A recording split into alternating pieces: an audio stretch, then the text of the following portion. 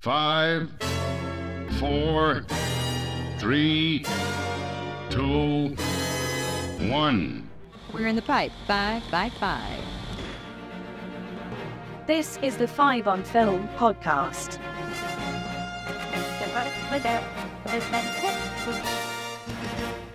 Hello and welcome to 5 on Film, the podcast where we try and break down the top 5 in the world of film. I'm your host, Paul, and joining me this week are John.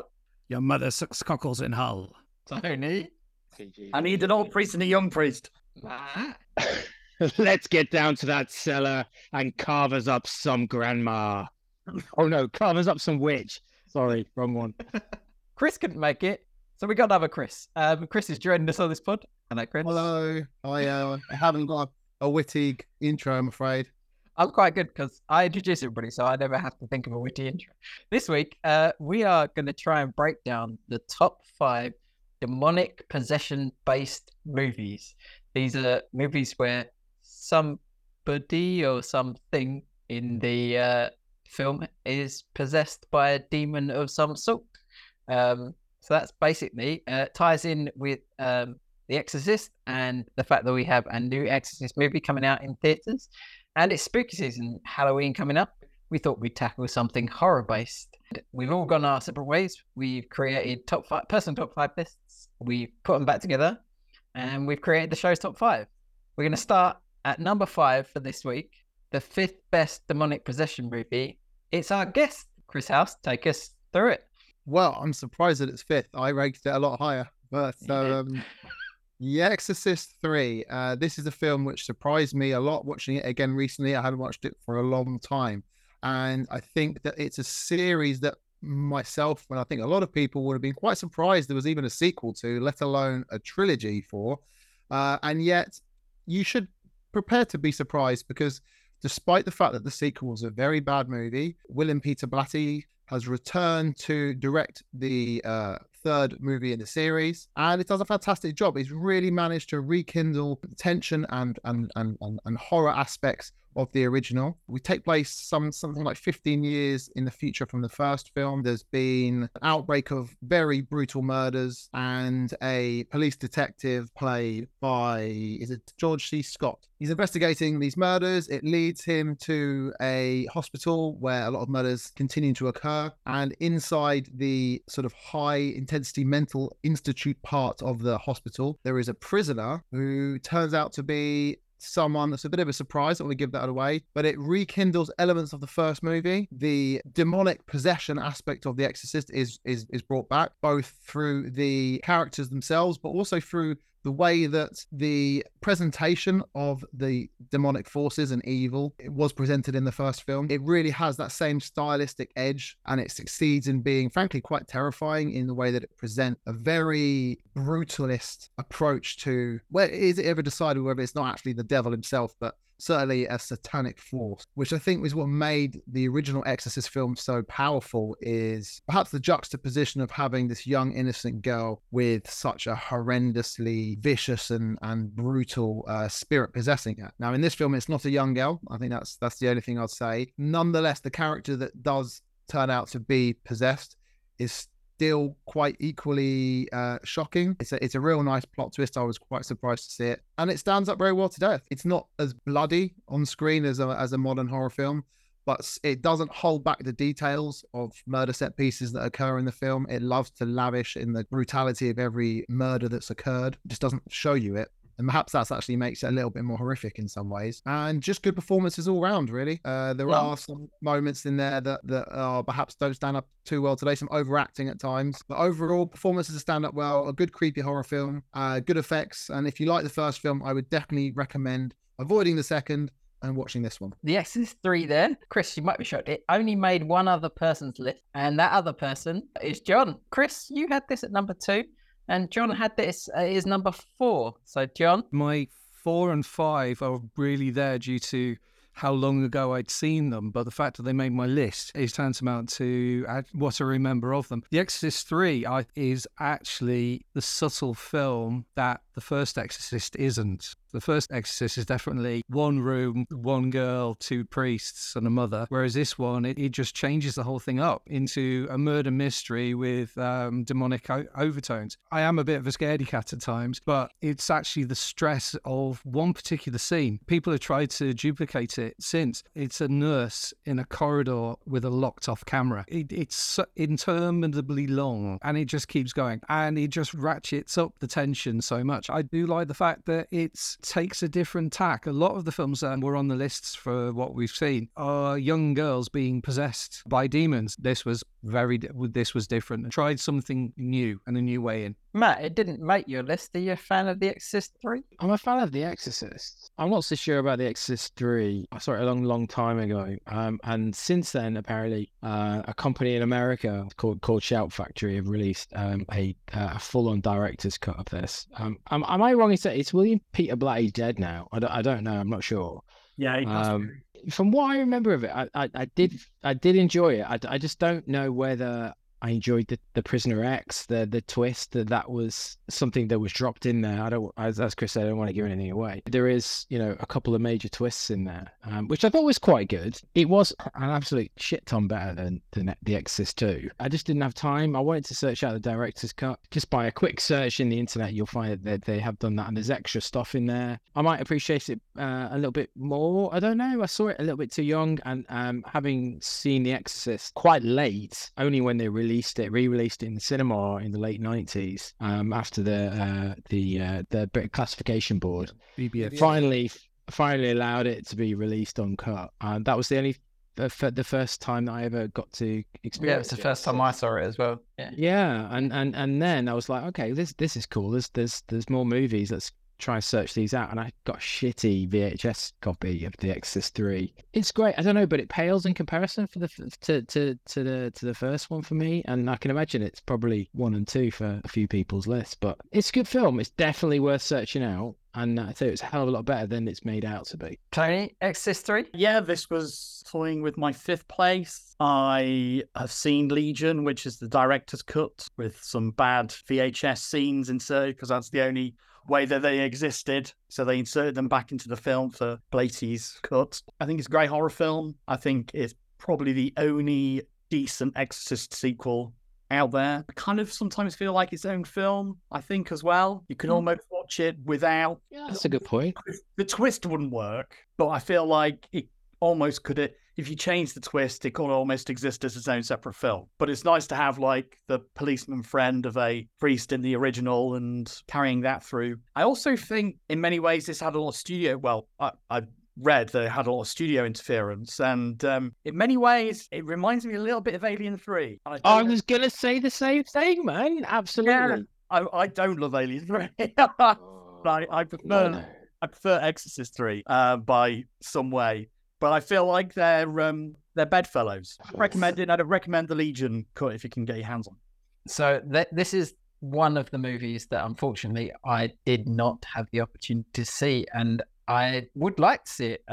I feel like you have sold me on it. I've been watching a lot of demonic possession movies in the lead up to this podcast, and unfortunately, this 3 was one that just didn't make it, and it appears that it should have done. So we can rent it on Apple or on Sky.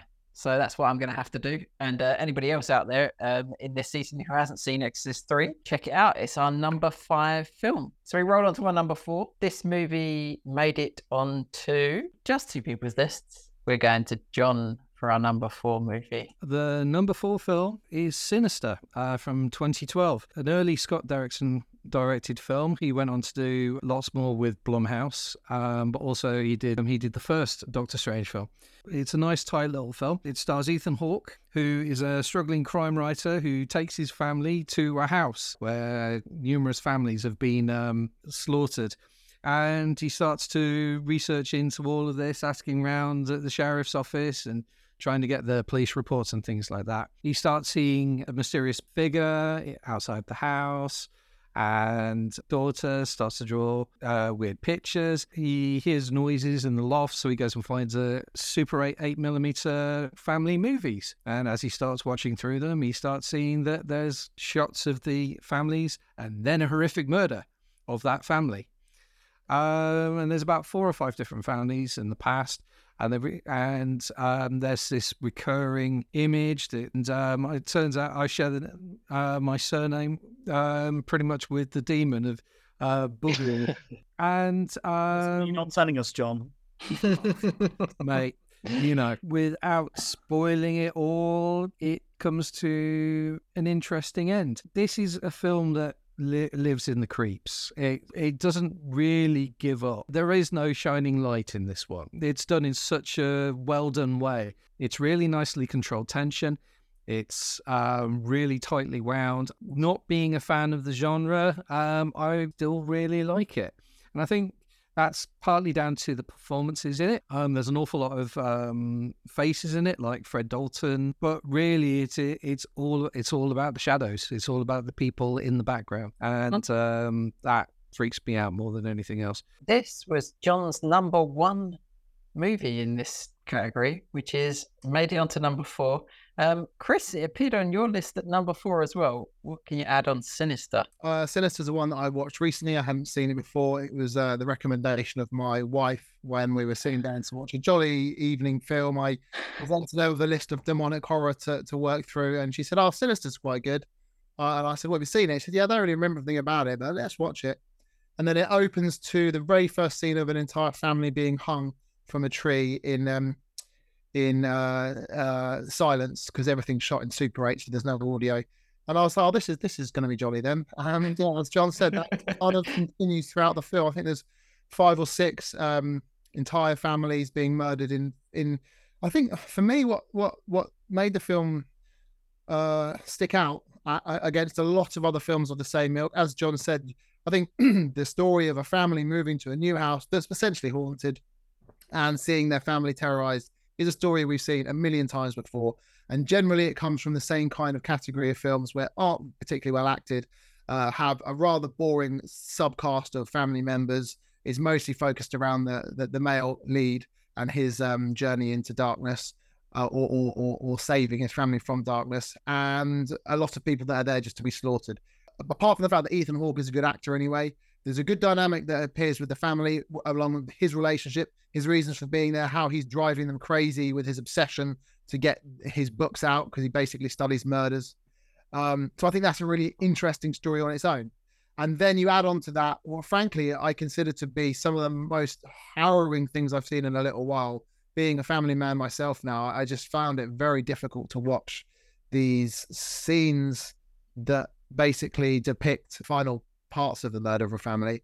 And the way that the Super 8 film kind of presents it in that sort of silent, and I think they run this kind of very eerie soundtrack over each one of these murders, just to kind of mess with you even more every time you're watching it. It is hard watching. It's not quite as brutal as some of the, brutalist films that you've seen from French cinema and Japan, in the extreme cinema. It's certainly pushing Hollywood to its limit, I'd say. Well, so on that alone, I think it impressed me enough. And I also think that the demonic entity in this movie is quite creepy. I like the way that it's not really shown too often. It's kind of always in the shadows, as John said, which definitely keeps it more scary, I think. So of those genre of films, the new family moving to a new house and being terrorized, of which there are a lot, I think this is the best. John, did you want to add something there? 2 things. One, apparently the writer, this was a fever dream after watching Ring about a spirit in a videotape. Also, although you kind of see the aftermaths and the murders, I seem to believe there aren't actually any contemporary murders in the actual thing. It's all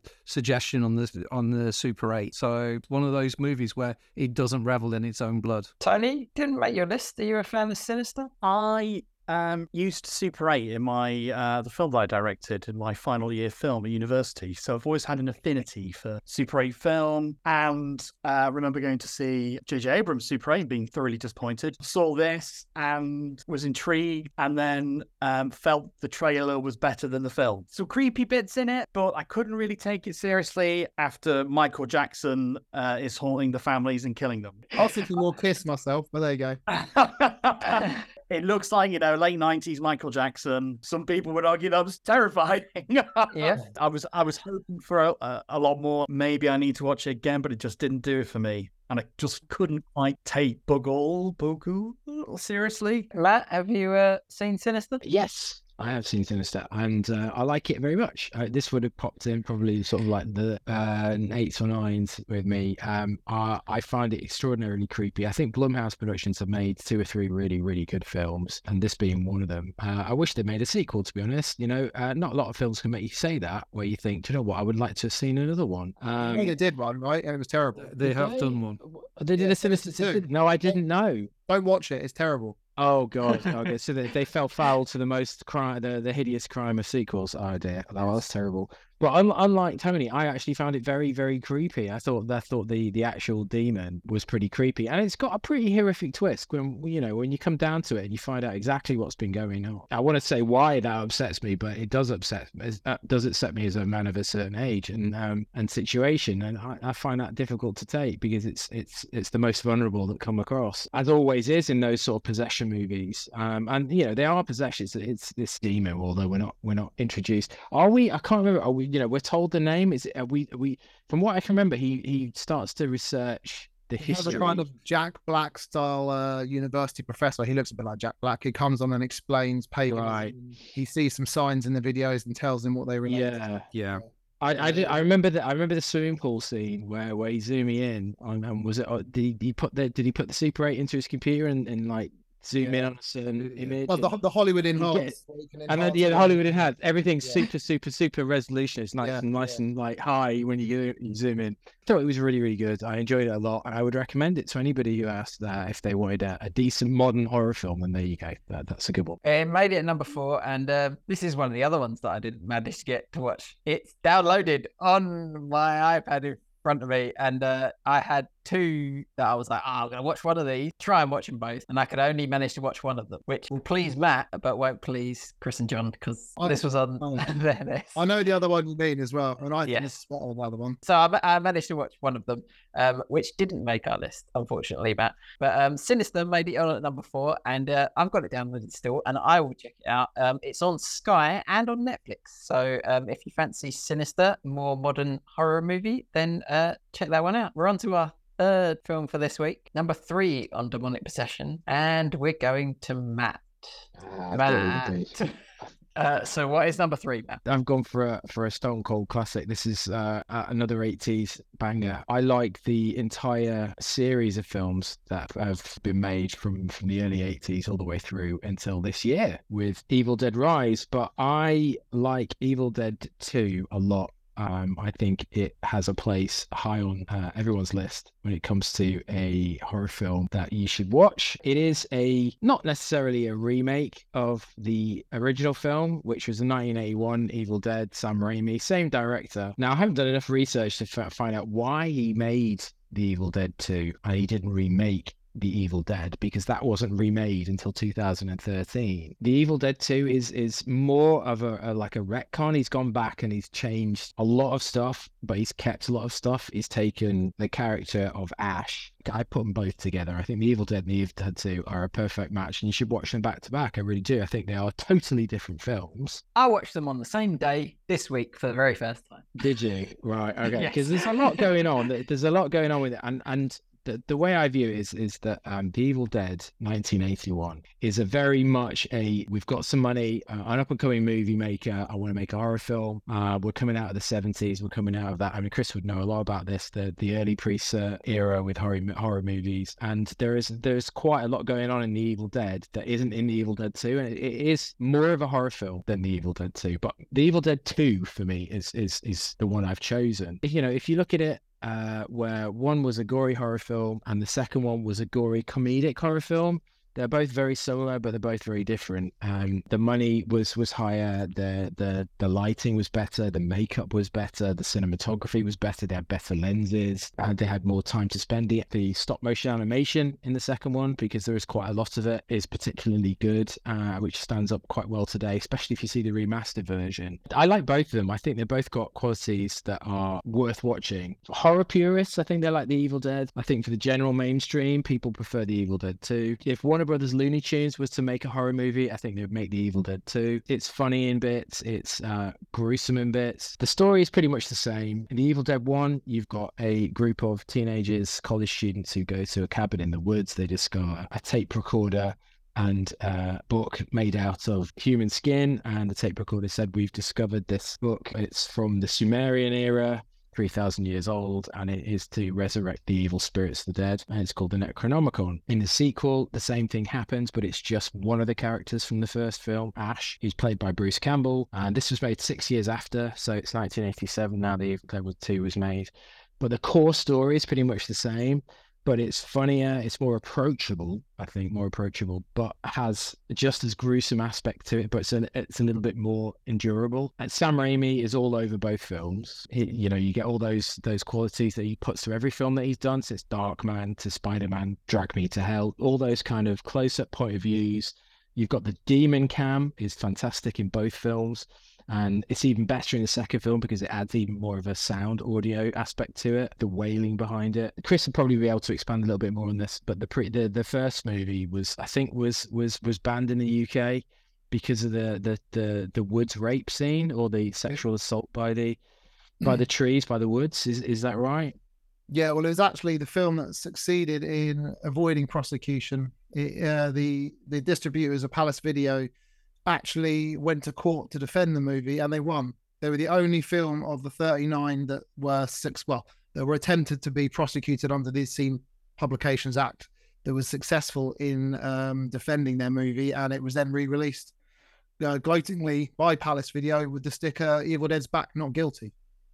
So was that uncut? Still, was that was not uncut? cut Yeah, they released it uncut, and they then re-released it uncut. And it was originally released in the cinema uncut by the BBFC anyway. That shows how ridiculous the whole thing was. Wow. A lot of these companies simply released the cinema certificate versions anyway. Still found themselves in court.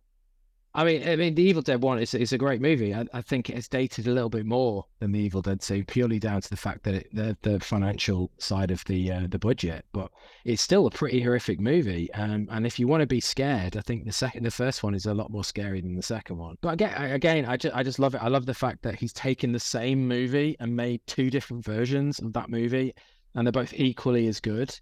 I think that's quite remarkable, to be honest, especially like focusing on Bruce Campbell as well, thinking, do you know what, the second movie is slightly different. There's no group of teenagers. It's just Bruce Campbell, his girlfriend. They turn up at this, and there's no introduction. They turn up at this cabin. It's literally in the first 5 minutes, and boom, they're into it, and shit is happening. But the same plot is the same. The Necronomicon, the Book of the Dead, the tape recorder is still the same, but we're introduced to a little bit more of a backstory. The historical the professor, and you've got the great ending at the end of Evil Dead 2, and they didn't need to make a third film. I think it ended perfectly well. I think that was a great ending. But they did make a sequel. I think it's a fantastic movie, eminently rewatchable. Yeah, it was Matt's number 2. It was somebody else's number 2, and it was the only other list that he appeared on of the five of us. So, Tony.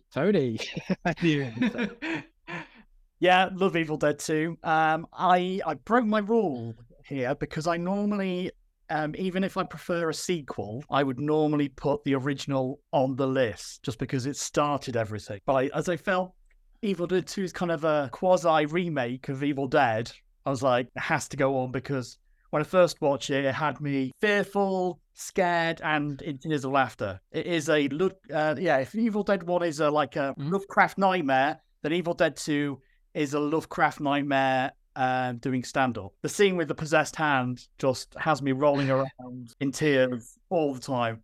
Bruce Campbell's amazing. I think highly underrated actor. It's a horror film, and it is nasty, but I think the humor takes the edges off it slightly compared to the first one. The first one's a great horror film, but I can see why it may have upset some people, where this one just, kind of blunts the corners slightly with humor, and I think that's why maybe it's more palatable. From my understanding, Raimi wanted to remake it with a bigger budget and trying to get it made, but it was Stephen King that convinced the producer to get it made. So without Stephen King, there would be no Evil Dead 2. This was monikered by, was it Dead by Dawn?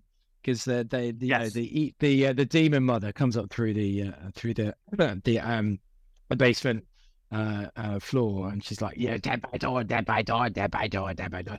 And that's what I love about it. I love the fact that it just doesn't take itself too seriously. And I think that for me, although I'm a fan of horror, I know that John isn't necessarily a fan of horror, neither is Paul. I am a fan of horror, but I like a little bit of lightheartedness as well. And thank God that this has a little bit of lightheartedness, because it's got some pretty. I mean, the Woods rape scene is still in there, but he deliberately stops. He tones it down, doesn't he? He tones it down, yeah, he tones it down. But he kept it in because that was so iconic.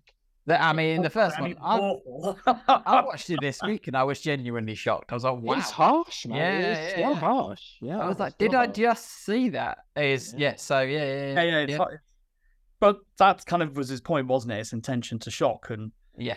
Chris? Yeah, I mean, I didn't put it on the list purely because I thought, a bit like Matt said, I feel like I would have to include both of them. I also quite like Army of Darkness for other reasons too. I love Army of Darkness. Yeah, exactly. So I just kind of wanted to do a different list because I feel like demonic horror is one of the few categories that kind of scares me. With The Evil Dead, I know what you've all been saying, but I love The Evil Dead 1, but I can still see the comedy in that film quite well. I think the effects of that film, even today, help to lighten it a bit as well. The sort of putty stuff. Oh, they do. Yeah. Yeah, it kind of looks so hammy, and the acting so over the top with the possessed demons in the cellar and all that. The tree rape scene is pretty brutal in its concept, but I still think in terms of physically how it's depicted, it's even itself, it's kind of a joke in itself, right? So I think even that film, which is by far the most brutal of the three, manages to be quite comedic still to me. I'll tell you what, though, I did go and see the remake 2013. That's good. I don't know, man. I saw it this. I liked it. I liked it, but I was like, that was when I was like, do you know what? I'm done with these extreme films. I can't. That film was so hard to sit through. It was so brutal. It was just, I don't know. I found it too much. They went for it, didn't they? They went for it. I like to. It took all the comedy aspect out. We're talking about comedy in this film. Yeah. It's a new one, no comedy. Yeah, total. It was a total remake of the first one, minus the hamminess. So anyway, great choice. I got a great trilogy of films, and I recommend anyone. And the new one's good. Try to watch the new one, Evil Dead Rise. I really enjoyed it. I thought it was a cracking, entertaining film. Probably handle it on video. I think I'm just too old to watch extreme horror films in the cinema. It's not. Honestly, it's I can't make a cup of tea. I need to go make a cup of tea. I'll go smoke a dog for a little while. Yeah. Honestly, the new one, Evil Dead Rise, there's way more comedic aspects than that. The Evil Dead remake from 2013 has nothing to do with anything that they're making now. If they're making more sequels, they're definitely adding back in the comedy. I think the 2013 ruined it for everyone because it was so brutally gruesome. Yeah. But the TV show's good as well. Ash vs. Evil Dead. Yeah, I've heard. Oh, that's great. Yeah. John, Evil Dead 2? Groovy. Yes. This one's got legs. This has got heritage. I saw Army of Darkness first, then I saw Evil Dead 2. I haven't seen the original, although its legend precedes it. Having said all that, I watched it on Channel 4 when they showed it, and I quite enjoyed it. I don't know. I think for me it was just maybe that little too funny, a little too cartoon in its gruesomeness. Having said that, nice ideas. Have Joel and Ethan Coen on your crew in the original Barrowcam. I watched Evil Dead and Evil Dead 2 this week. First time I'd watched either movie ever, which has shocked many a person, Chris Murray, before now. I still haven't watched Army of Darkness, and that's only because I decided that I probably should watch some other movies that possibly focused on this genre. I think I will watch Army of Darkness though, because I did enjoy Evil Dead and Evil Dead 2. I'd say it's worth a watch. Evil Dead 2 is on ITVX if anybody wants to check out Evil Dead 2. But just be warned, it's an old movie. It's a movie from the 80s, and it is dated, but fun. So yeah. When I watched Evil Dead 2, I was like, everybody told me it's just a big budget remake of Evil Dead. And I mean, it's definitely got more money in it, but it didn't feel like it had loads more money in it. And I think I was expecting slightly more. Do you know what? I think it shows big time, man. Big time. I mean, it's not a major mega budget. I think it's just because Tony Scott movie, but it's definitely got more. It's got more budget, but I think I possibly in my brain just felt like it was going to have more than it did, if that makes sense. It is still a movie that was made from the 80s on not a ridiculous budget. There's like Ray Harryhausen scenes in it from the Yes, there are. 1970s and Sinbad, and Yeah. you know you can tell the budget was there, but they got low budget people to do it. Yeah. But it's still a lot of fun. It didn't make my list, but it was in and around close to it. So anybody who hasn't seen the Evil Dead series, I'd start at number one. I found number one fun, and number two probably I enjoyed even more. So that was our number three on this week's list, and there's only me and you, Tony, and it's me doing the second film. Number two on this week's list appeared on, I think, 3 lists this week. It appeared on mine, it appeared on John, and it appeared on Tony's list. And that is a 2013 movie. And I'm afraid, Chris, it's another one of those haunting house movies. It's The Conjuring. James Wan's The Conjuring, the story of Ed and Lorraine Warren, and they are demonologists. Ed Warren is the only demonologist ever recognized by the Catholic Church who wasn't a priest, which is an actual fact. They are based on real people. And it's the story of them helping out family of 5 girls, mum and dad, and a dog move into a house in Rhode Island that they bought extremely cheap. And they decide that they're down on their luck and they're going to start up life in a new area. And they decide that they are going to redo this family house that they've got on the cheap and start their new life. On day one, the dog does not want to go into this house. The dog is barking and really not a big fan of the house. And then 3:07 in the morning, all their clocks stop in their house, and everybody finds out the house is a bit nippy and smells a bit funky. And it turns out that this house has demons, ghosts, possessions involved in it. After many a freaky incident of doors moving and people being grabbed and all sorts of stuff like that, they decide that they need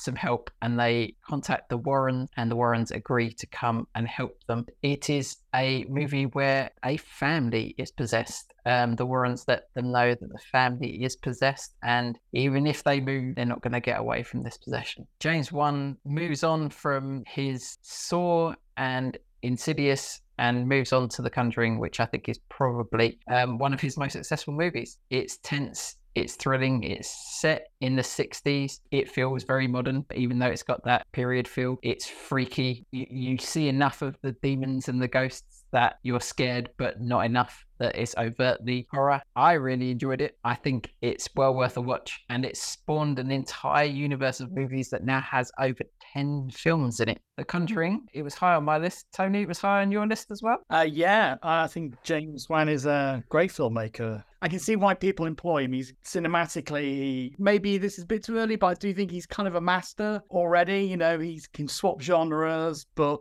I do feel horror is his home. Almost. Yeah. I mean, I've always been fascinated by the Warrens, so I think that's why it appealed to me and the true stories that they were involved in. A much better looking couple than the original. It's Vera Farmiga and Patrick Wilson are Ed and Lorraine Warren. They play a married couple really well. You know, I think the acting's really good in it. It's got lots of great jump out of your seat horror moments. For some reason, I didn't think I would enjoy it, and I really, really enjoyed it because it had me on the edge of my seat, and it felt a bit like an old school horror film from like the 70s or 80s in the way it was made. You didn't need a jump scare every 20 seconds. No. And I just think James Wan's imagery really helped it. But I actually prefer The Conjuring 2. So unlike Evil Dead 2, which is the exception to my rule, which proves the rule, I've included The Conjuring because it is the beginning of the franchise and none of the others would come if it wasn't for this. One could argue, you know, I've seen Annabelle and that was a bit not so good, but like they've got all these kind of iconic horror imagery that have now gone off into The Nun and kept the Conjuring sequels coming. You know, a lot of them are based on urban legends and true story. Yeah. The Annabelle, I mean, that doll scares me to death, but and you can go and visit it in real life. It doesn't look anything like the doll in the films. Yeah. Well, it is kept in a glass cabinet at the Warrens' old house. You're not supposed to touch it. And bad things happen to people that break the rules. Yes, Jesus. And the Amityville Horror was, again, another one of their cases that was obviously made famous through movies. So, yeah. Conjuring 2 was the Enfield haunting. So yes. Yeah. So he did a documentary on that in the 70s. Wow. John, it made it on your list as well, The Conjuring? Yeah, basically, I remember this from when we did our haunted house single location one a couple of years ago. and it's kind of stayed with me as kind of like the better version of the Amityville Horror. It is based on the actual case, as the 1970s film with Daddy Brolin and Margot Kidder. I just think that this is a very well made, very slick, very scary. I think this is a culmination of a lot of those skills being done in a new way. I like it. Nice. Chris, didn't make your list. Clearly, it's you preferred Sinister, but fan of The Conjuring? Haven't seen it. Sorry. It was around that time. So it's similar sort of era. You got The Conjuring, you got The Babadook, you got Insidious, you've got Sinister, Devil's Candy. It's just like the millions of films about families moving into haunted houses. I didn't get around to see it. I can't really judge it. I'm sure it's good. I guess I'll have to watch it. And number two as well, by the sounds of it. Number 2, it's on Sky to stream. Yes. Matt, Conjuring? I like The Conjuring. I went to cinema to see it. I thought it was pretty good. It goes down in my estimation the times I watch it since. It's not my favorite James Wan movie. It's not my favorite Blumhouse movie. I don't feel that it has necessarily enough possession elements to it. It's a witch, not a demon. Although you could say that a witch could be classed as a demon, seeing as they're evil. I don't know. It's a very good movie. It does have its fantastic jump scares. I just, the universe they've created around it is just a little bit too much now, because every single film they've made around it has been garbage. I did not enjoy The Conjuring 2. I mean, that's based on a true story. The Enfield Ghost didn't like it. I thought it was trash. What's the other one? They did the third one. It was even worse. And then they did the bloody Devil Made Me Do It. Annabelle. Yeah. Annabelle, that was another one. That was Annabelle, garbage. Annabelle 2, it was garbage. Is the Nun part of the whole? Yeah, the Nun and the Nun 2. Yeah. No. Conjuring. If you want to watch a good one, stick in The Conjuring and don't follow anymore. It's really good. And I think James Wan didn't have anything to do with it in any of the sequels or any of the other universe ones. He did number 2. He did number 2. Oh, shame on him. It was awful. Well, it's made it all the way to number 2. Number 1, it was on everybody's list, as it probably should be. So we're coming to Tony to lead us off the best demonic possession movie, Tony. I think this is entirely obvious, isn't it? It's the Stone Cold classic, The Exorcist. The story of Chris McNeil and her daughter Reagan, who starts exhibiting strange behavior. After science fails her, she takes under the suggestion of the doctors to see an exorcist to discover that she's possessed by a demon called Pazuzu, although you only found that out in the sequels, not the original. It's in the book. This film is the best exorcism film ever, really. There has never been a better one, I would argue. It's a story of religion versus science, nature versus the supernatural. You could argue, puberty, society's neglect of mental illness. I mean, you can take your pick. And it's based partially on a true story from 1949 that William Peter Blatty read about when he was in college and decided would make a great film. Now, the true story is based on a young boy who was seemingly possessed by demons and exorcised in Missouri. And his name was hidden until after his death. And that came out at the end during COVID, actually. And he was a NASA engineer who helped get the Apollo missions to the moon. Blatty wrote the book and then he wrote the screenplay. But I guess the other great figure in this film, from a production point of view, is William Friedkin.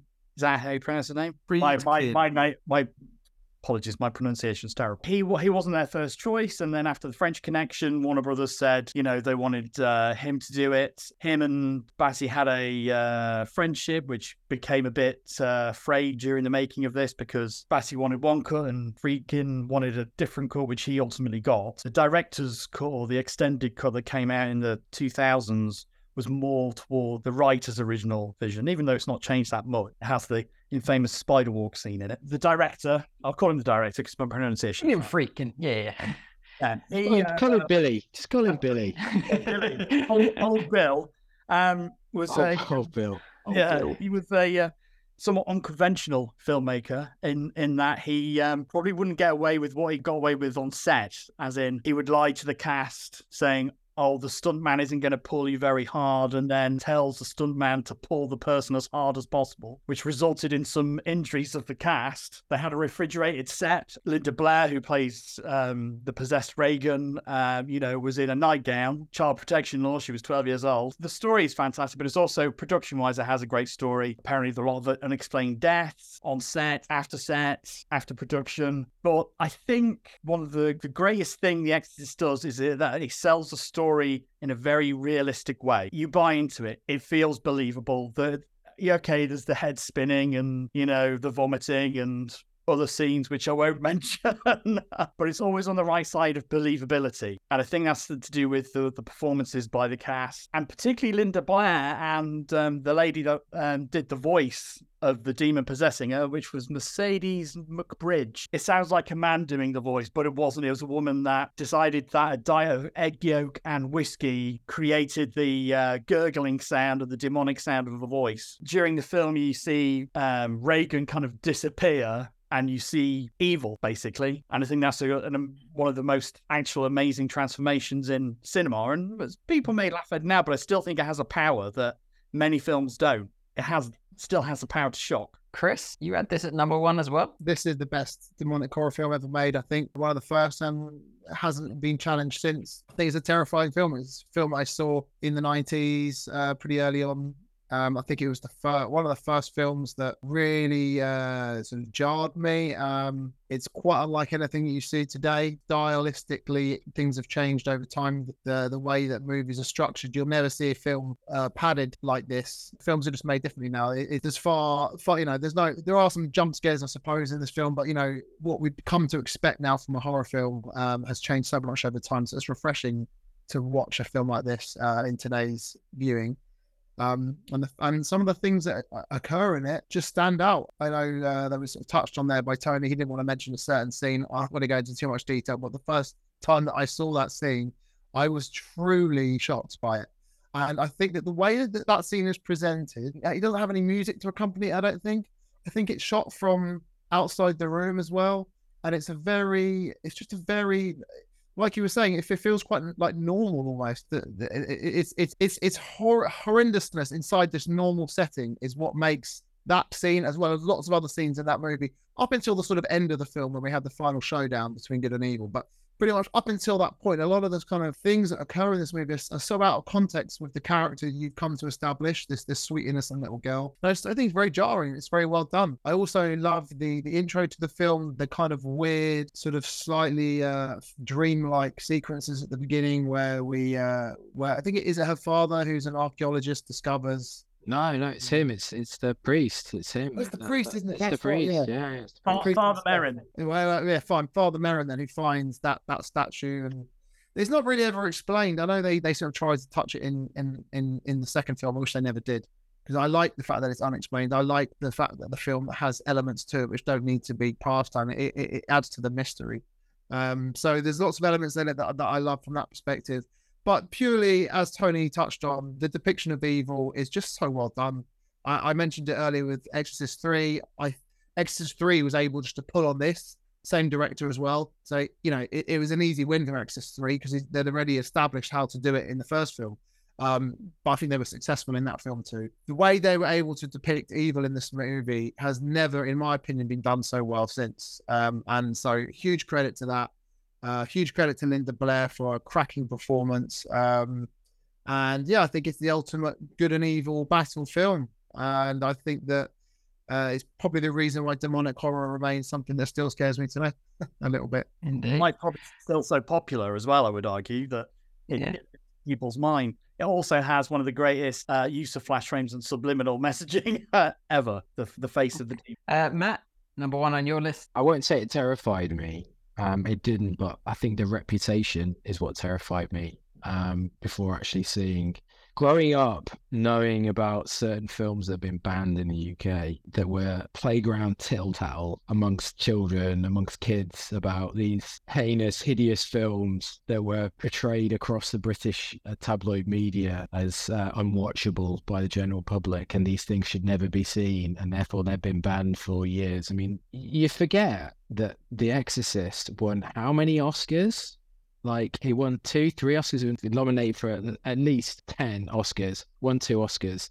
This was a film that was banned for decades in the UK, and that reputation only helped to build its esteem, I think. Although I don't think it stands up quite as well today, I do think there's core themes don't diminish. For me, what gets me most, and I saw it about 18 months, 2 years ago. I didn't rewatch it for this. I've seen it so many times. Is the great, and that's what really William Friedkin was so good at. He was so good at bringing out natural performances from his actors. He did it in all his films. In The French Connection, he did this. Do you ever get to see The Sorcerer, which is a remake of The Wages of Fear, about a group of down and out Americans and Europeans who end up in South America, and they have to transport explosives across to an oil refinery? Just like, no, you got one major actor in that, and the performances are just like unbelievable. They're so natural. And it's the same in this, and I think it helps with Max von Sydow as well, being this kind of, along with Ellen Burstyn, probably the main actor in here that you'd recognize. And you barely even see Lee J. Cobb. Lee J. Cobb, the police lieutenant, he's an Oscar winner himself. Every performance is so natural, and it brings across the human drama as well. And what, like I said, I was trying to say, what gets me the most is Father Karras and his backstory with his mother. That's what brings home to me the terror of it, the fact that this demon, this mythical demon, which we're all party to the history, we're all party to the evidence that's whether you're religious or not, it's part of our historical back history as a human being, as humanity. And like Chris, it scares me. It genuinely scares me, because whether or not it's true, there is certain evil out there. People can be evil. There are other things in this world that can be equally as evil. And I think we have yet to touch on the complete nature of reality. Not wanting to get too much into it, but you look at quantum mechanics and multiple dimensions, and the fact that people are now in certain areas of I don't want to sound like some sort of crazy tinfoil hat person here. You might sound like that, but I think the nature of our physical reality is so much different than we actually think it is. The spiritual realm is probably there, but it's not what religion tells us that it is, and it's scary. And that there are these things that you touch on. That there are things about this world that we do not know about, and this film really taps into that. I think really taps into that. Whether you're religious or not, it's a fantastic movie. The special effects, I wouldn't say they're cheesy now. They stand up very, very well, and I think for a newcomer, coming to see this again, we are spoiled, unfortunately, these days with CGI, and it's watered down we are less scared normally now, but I think this film, it's so realistic that it will never not scare. I think that's the ultimate thing. I would not want to show this to my kids. I saw it when I was 21. And it scared me then. So yeah, it's a very, very affecting movie, and well deserved to be number one, especially in this. John, anything to add yourself? John had it lower on. No, the thing is, I must have seen this around about the same time of the release, back in 96, 97, 98. It was banned from 86 to 92 because it was on video in the UK openly from 81 onwards, and then it was banned in 86 by Warner Brothers themselves, I think, after pressure from the church and various other people. It was never actually banned officially in the UK. It was the church, it was the bit Warner, like they did with Clockwork Orange, banned the film themselves. They restricted it from viewing. I went to see this as a student in 97 in the local film theatre. It didn't scare me as much as the legend that had been built up. I respect it, and it is the archetype for every single film that's come after it that deals with exactly the same subject. And some have tried to add to it, and some have taken away from it. It's very well made by really good people, but it didn't scare me as much as Exorcist 3. I haven't revisited it since. I didn't feel I needed to. Well, to be fair, just to jump in quickly, and I'll be very, very quick. And just touching on John's opinion there about it not scaring, I kind of agree with you, because I will rewatch The Exorcist, and I listened to your John Carpenter pod about 18 months, 12 months ago, and I rewatched Prince of Darkness, and that scares me more now than The Exorcist does. And I don't know why that is, because it's far cheesier, but it still gets me more than The Exorcist does. I don't know whether it's because I've seen The Exorcist more times than I've seen The Prince of Darkness, but for me, they shouldn't be equal, but they are. I mean, that's not diminishing The Exorcist, but Prince of Darkness really just, I don't know, I get more creeped out by films than outright shocks, if you see what my meaning is for that. You know, it doesn't have to be a horror film to make me come out thinking, I wish I would never see that film again. It creeped me out so much. A little fact, I saw The Exorcist on a copy VHS before it was re-released. So I saw it when it was still not available. Where it was such a bad copy, it sounded like they're in a goldfish bowl. Nice. So it did take away from some of the drama. So it was nice to see it in, I think, 98 on a, cinema screen, 25-year release when it was... Well, that's when they added the spider scene, isn't it? That was the release on the cinema, which I think isn't a particularly great scene, I'll be honest. Although... Yeah, I agree. I think the original version is probably the better version. It's probably the better version, yeah. I agree. I went to an outside screening of this in Richmond about 5 years ago, and my wife had never seen it, and so we went there with a few friends, and on a huge outdoor screen. And despite the sound not being perfect out there because of the acoustics of being outside, she was really impressed by it. She really enjoyed it. I think she was prepared for it to. She doesn't really like old films, anything older than sort of 1980. She doesn't really enjoy too much, but she was really impressed, and she said it still scared her. She still thought it was really powerful today. So I think that someone can come to this film still today and be shocked by it, in my opinion. But I guess it's not absolutely, yeah. Newcomers, I think it's perfect. Newcomer. I mean, remember this is 1973. It's 93. It's an old film. I think, unfortunately, it's become an archetype. It is kind of like a template for a lot of films that came after it. Sometimes it's almost a dilution of other films being on top of it. Not least of all, Repossessed, starring Leslie Nielsen and Linda Blair. Oh, I like it. Yeah, that was funny. Well, so our recommendation is to check out the original, our number one movie, The Exorcist, which is available on iPlayer at the moment. Everybody can go check it out. Probably, there's also probably the Mark Commode documentary that runs along with it at the same time. If you want. That's really... Yes, because Mark Commode being a tremendous fan of The Exorcist and meeting William Blatty and William Friedkin as well. I'll run down our top five again. At number 5, we have The Exorcist 3. At number 4, we have Sinister. At number 3, we have The Evil Dead 2. At number 2, we have The Conjuring. And our number 1 demon possession movie is The Exorcist. Play the sting!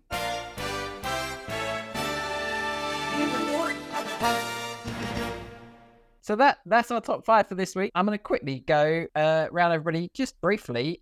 Movies from your list that didn't make it as your honourable mentions. Chris, what didn't make it? What should people check out in this other than our top 5? I can't quite remember how to put up my list. I'll give you one. I know one. Event Horizon was on there. Event Horizon was on your list. Which I think is a fantastic horror film. I talk about haunted house horror films, right? This one takes place in space. It's got all the elements that keep a haunted house feature fun, except it's in space, and it's very scary in parts and quite creepy and quite gory, and I just think it's a good scary movie. If you like sci-fi horror mixed together, great combo. I agree. I had it at number 6. I like Event Horizon. Yeah. Another one that was on there which I didn't mention was Hellraiser. I don't think the Hellraiser series is that great as a series of movies on their own, but I think the concept of Hellraiser is almost better than the films. And Pinhead and Cenobites and all that is great fun. And if you want to just watch some weird body horror-y kind of creepy, kind of makes you need to have a shower once you finish watching them, kind of 80s body horror type stuff, you can't go wrong with the Hellraiser series. And I think where else better to start than number 1, because they sort of go downhill consistently after that, even though one's not that great, but I think it's fun. That's one of the other movies that I haven't seen, and I do need to check out Hellraiser.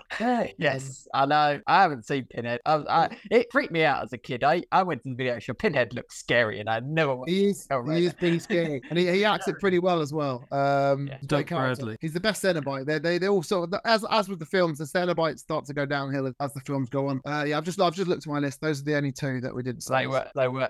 Matt? Yeah. Number 5 is Prince of Darkness, John Carpenter. I would probably suggest go back and watch. And that was number 5 on my list and on Tony's list. So the Carpenter pod. Go. I think you'd probably get the better discussion of that. The Carpenter pod is one that Chris House also was on. And I want to say that it also made my list for John Carpenter. So I do like it very much as a film. I personally think that when it comes to demonic demonic horror. It doesn't quite meet the mark compared to the other films I said, but it's a great film. Yeah, creepy. Yeah, very good film. One of I his. think most Christine. I underrated. think Christine would actually work better. Yeah, Christine. Christian is the demonic car. Yes, a good film. That's a good film as well.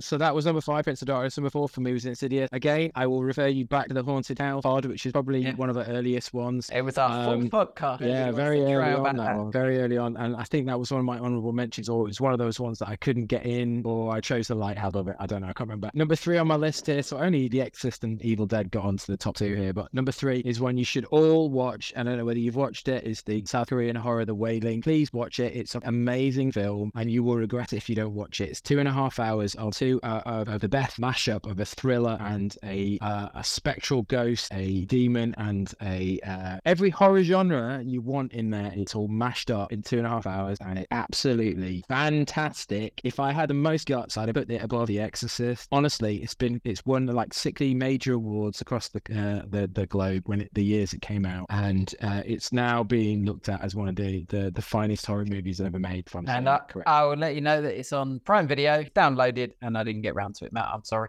Don't worry about it. I'm sure you'll watch it. I'd also recommend Ju-on the Grudge, the original Japanese film from 1998, not the crappy US remake, and also Norai the Curse, which is a difficult film to find, but I discovered it again, and it's free, available to watch on the Internet Archive. If you type in Norai, Noroi, the Curse, it will pop up on the Internet Archive, and it's free in the public domain to watch and stream, and it's absolutely flipping terrifying.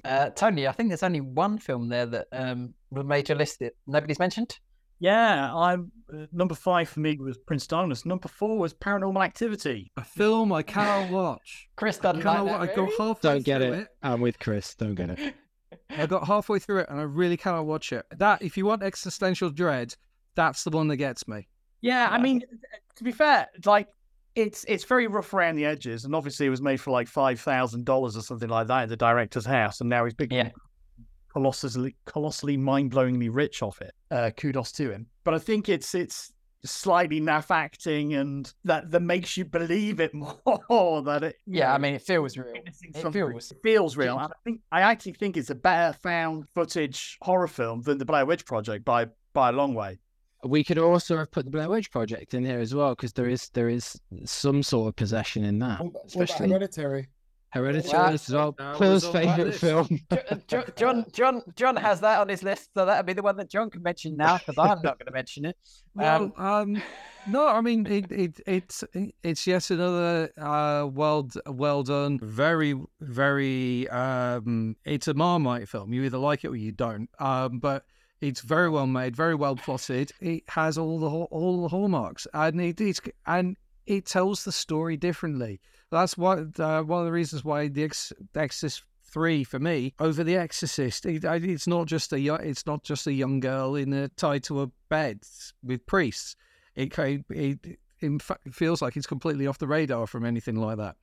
Having said that, I have two other films. One you can watch with your partner and not have them be too freaked out. Practical Magic, just as something light, and Midnight Margaritas with the Witches. And also one I saw today was Studio 666. It is exactly what you think it is. It's the Foo Fighters in a cheesy horror film. Sam Raimi, again, Drag Me to Hell. Not quite as possessed as The Evil Dead, but I tell you what, it's an absolute blinder of a film. The Witch, that was out a couple of years ago. That's very, very good. Fallen with Denzel. That made my list. That was going to be my one. And you can jump in there, Paul. That's it. I won't say anymore. Fallen with Denzel Washington. I went to see it in cinema. I thought it was great. A lovely use of a Rolling Stones song. And best thing about the film. I liked it. I liked the film. I liked it that the demon kept jumping between people and people, and I liked the ending, which with without spoiling it. It was literally, I rolled my eyes when I saw that. I like the ending. On that basis, it could possess anything. Cockroach, microbe. I liked it. So, but yeah, So that is our top 5 for this week. I'm going to just mention one more last Go one. on, Sorry, go on. obviously. Did anyone watch session 9? Okay, it doesn't immediately jump out as a demonic possession film, but it comes across more as a The Shining equivalent type film, and it is very much so. But right at the end, there's a massive twist, and I think it's well worth watching. Session 9. It's been on my list for a while, and again, this one that I watched a lot for this. The only other movie that I had on my list that nobody put down, I had Rosemary's Baby there. I know everybody else didn't like it. I thought it worked really well. I had Rosemary's Baby there. It was a movie, an old movie that I'd known about for years, never watched, and it was a tale of a lady being abused. I know that it possibly doesn't work with today's audience, but for me, I thought it did. That was the only other movie that I had on my list. So. Thank you very much, everybody. Cheers for joining us. Chris, thank you for being a guest on this week once again. Thank you. No worries. Enjoyed it. Look forward to the next one. Nice one. Tony, cheers. Groovy baby. Groovy. Matt, thank you very much. As always, pleasure. Indeed. And John, where's everybody got to find us? Find us all on the socials. You'll find us at 5 on Film Podcast, or you can send us a message at 5onfilmpodcast@gmail.com.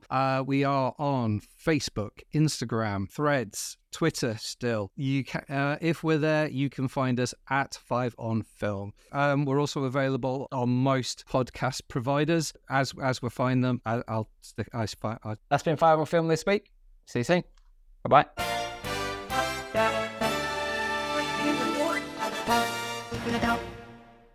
All views expressed in this podcast are that of the individual and do not represent the views of any entity whatsoever which they have been or will be affiliated with in the future.